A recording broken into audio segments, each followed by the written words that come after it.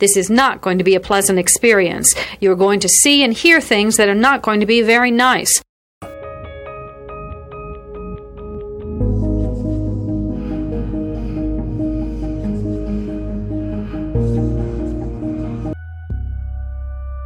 Experts divide serial killing into two general types, organized and disorganized. An organized killer brings everything he needs to complete the murder. A disorganized killer improvises. Begin.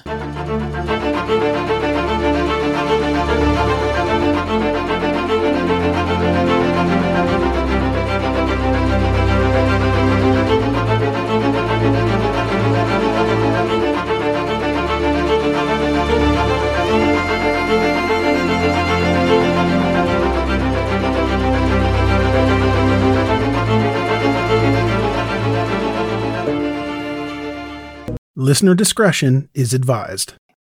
Happy New Year. In 2005, a detective with the Galveston Police Department was looking at the cold case of two murdered 15-year-old girls, Debbie Ackerman and Maria Johnson. On November 15, 1971, they went missing while hitchhiking in Galveston. 2 days after they vanished, their bodies were found about 10 miles from where they were last seen.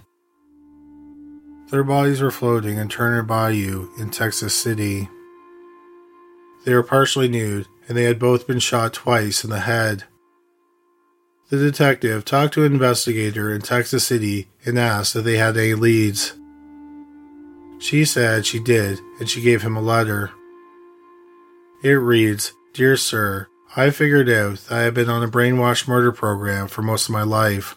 I was brainwashed into killing Debbie Ackerman and Maria Johnson in November of 1971. I have also killed 5 other girls in Galveston County. This is a statement of facts. Yours truly, Edward Harold Bale." It turned out that in 1998, Bell wrote several letters to the district attorney's offices in Harris County and Galveston County. In the letters, he claims he killed 7 young women in the 1970s. Besides Debbie and Maria, he only names 2 other victims in the letters. He thought that one of the victims had the last name Pitchford and she had reddish blonde hair. On January 3, 1973, a 16-year-old girl named Kimberly Pitchford, who had reddish blonde hair, went missing after attending a driver's ed class at a high school in Houston. 2 days later, her body was found in a canal about 50 miles from where she was last seen. It appeared that the cause of death was ligature strangulation. Another victim he named was Colette Anise Wilson. In June 1971, Colette was 13 and she was attending a summer band camp. On June 17, 1971, one of her band instructors dropped her off on a street corner in Manville, Texas, where her mother was going to pick her up. But when her mother arrived 6 minutes later, Colette was gone. 5 months later, Colette's body was found near the Addicks Reservoir, about 35 miles from where she was last seen. Colette had died from blunt force trauma to the head. The police did some investigating, and they found some validity in Belle's confessions, and they also found some connections between Belle and the girls. For example, when Belle wrote about the murders of Debbie and Maria, he accurately described how they were shot, and he accurately described the bridge where their bodies were found. Also, shortly before Debbie and Maria went missing, they visited a surf shop in Galveston. Belle was an investor in the shop. Also, Belle lived in an apartment that was close to a water ski school that the girls attended. Finally, Debbie and Maria were last seen getting into a white van. Belle owned a white van at the time of the murders. So while the police found some connections, they did not find enough evidence to charge Belle with any of the murders. The letters he wrote confessing to the murders were ultimately kept secret for 13 years. Then in July and September 2011, a reporter with the Houston Chronicle interviewed 72-year-old Edward Bale in prison. he told her that he hadn't killed 7 girls. Instead, he claimed he murdered 11 girls. He called them the 11 who went to heaven. Bale said that he committed 5 of the murders in 1971, and that he thought the other 6 happened between 1974 and 1977. He said that 6 of the girls were murdered in pairs. He also said that he came across the girls in Alvin, Dickinson, Webster, Houston, and Galveston. Bale told the reporter, despite the horrible things he did, he was the real victim. He said that he had been brainwashed by government agents through what he called the program.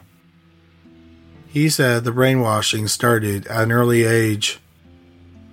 He said the program first made him flash girls, then started raping girls, and then finally he began killing.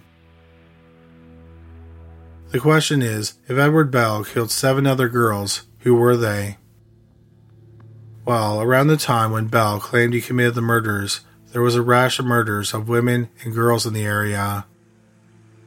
Also, several other girls and women went missing, and they have never been found. The area where many of the bodies were found, or where the victims were last seen, is known as the Texas Killing Fields. The actual field is off a rural road in League City, which is between Houston and Galveston.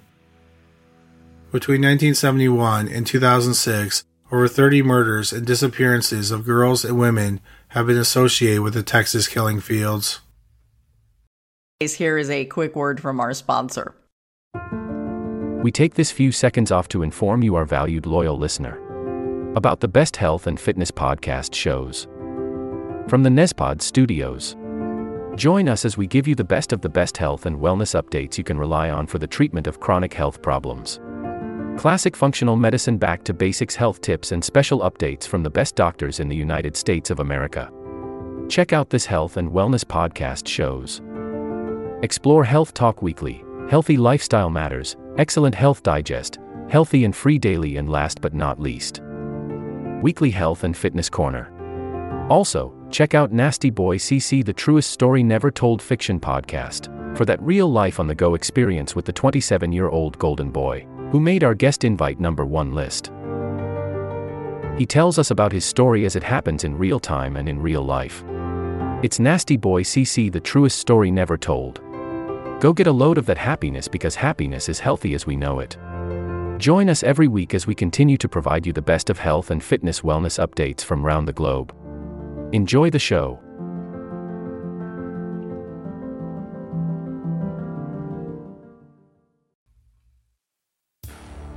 In 2015, for a documentary series for A&E called The 11, a retired detective, Fred Page, and a reporter that interviewed Bale in prison and corresponded with him through letters, Lisa Olson, tried to determine the identities of the other 7 girls.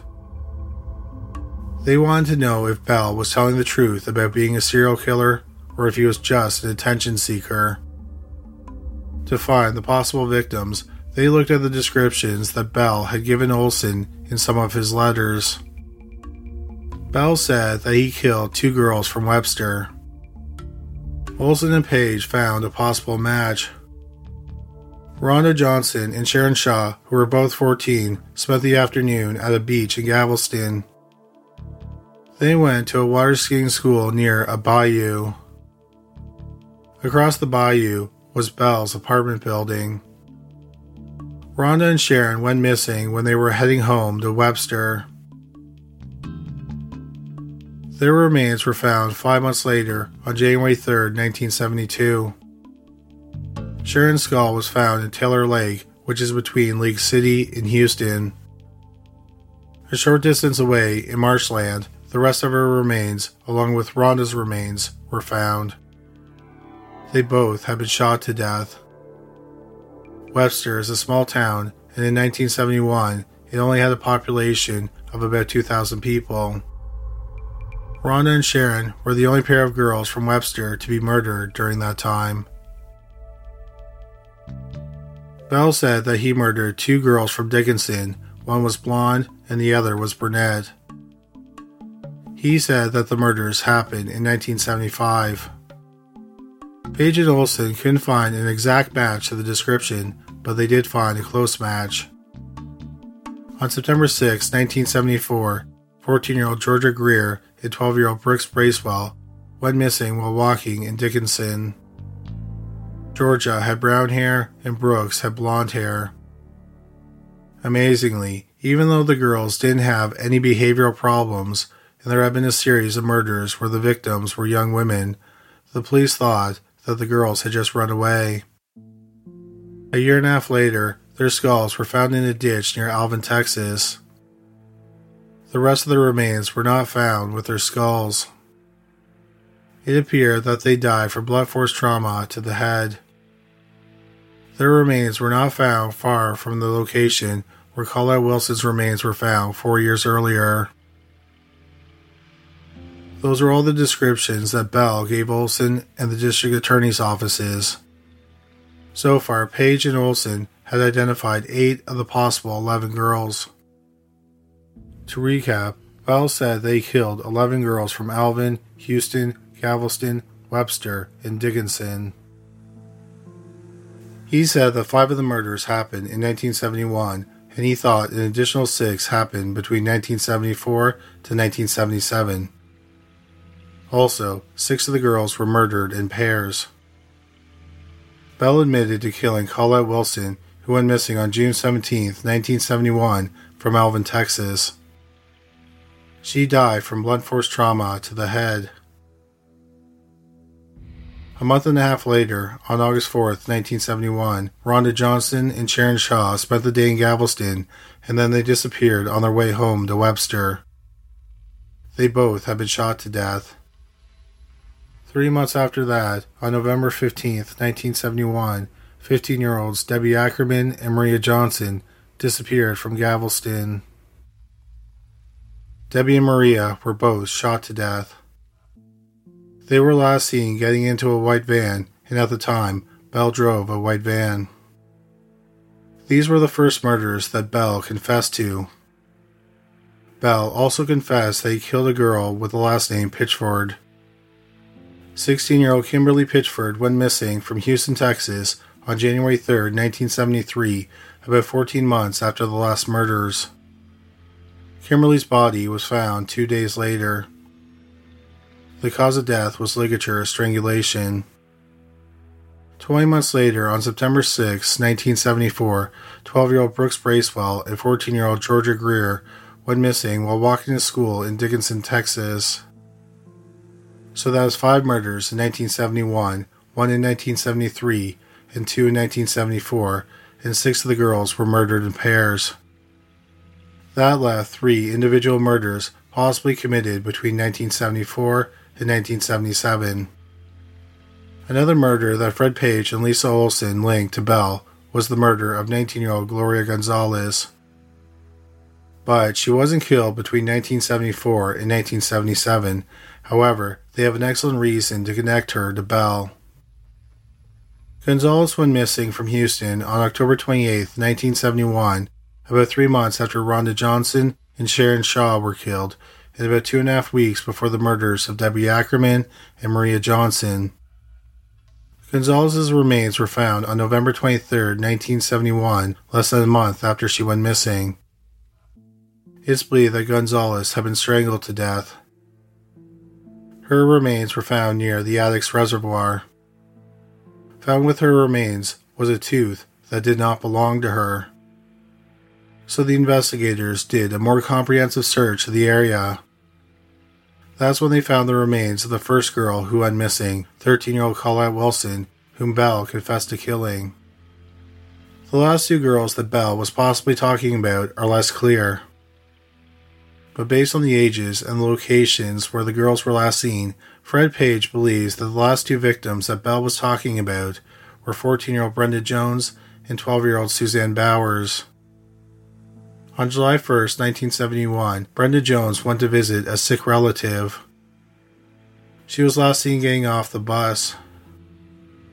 The next day, her body was found floating near Pelican Island, which is part of the city of Galveston. The cause of death was manual strangulation. If Brenda was one of Bale's victims, she would have been the second. She was killed just over 2 weeks after Colette Wilson went missing. On May 21, 1977, 12-year-old Suzanne Bowers disappeared after leaving her grandmother's home in Galveston. Her body was found nearly 2 years to the day she went missing in Santa Fe, Texas, about 20 miles away from where she was last seen. The cause of death was blunt force trauma to the head. So while Page and Olson were able to identify 11 possible victims, they were never able to verify that Bale killed them. When Olson went to prison to interview Bale after identifying the 11, he denied killing anyone. That included Larry Dickens. Bale said that the police killed Larry and blamed him. Besides denying committing the murders, no physical evidence connects him to the murders of the 11 girls. So was Edward Harold Bale really a prolific serial killer of young women? Or was he just a bored attention seeker looking for some fun while sitting in prison? Unfortunately, the truth probably died with Bale. He passed away in April 2019 at the age of 82. This will conclude the episode. Thanks for tuning in. If you like what you hear, please leave a comment and subscribe. Thank you.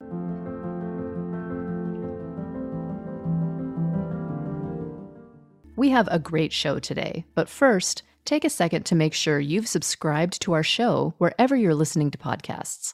It's the best way to make sure you don't miss any of our episodes. Thanks. This will conclude the episode. Thanks for tuning in. If you like what you hear, please leave a comment and subscribe. Thank you.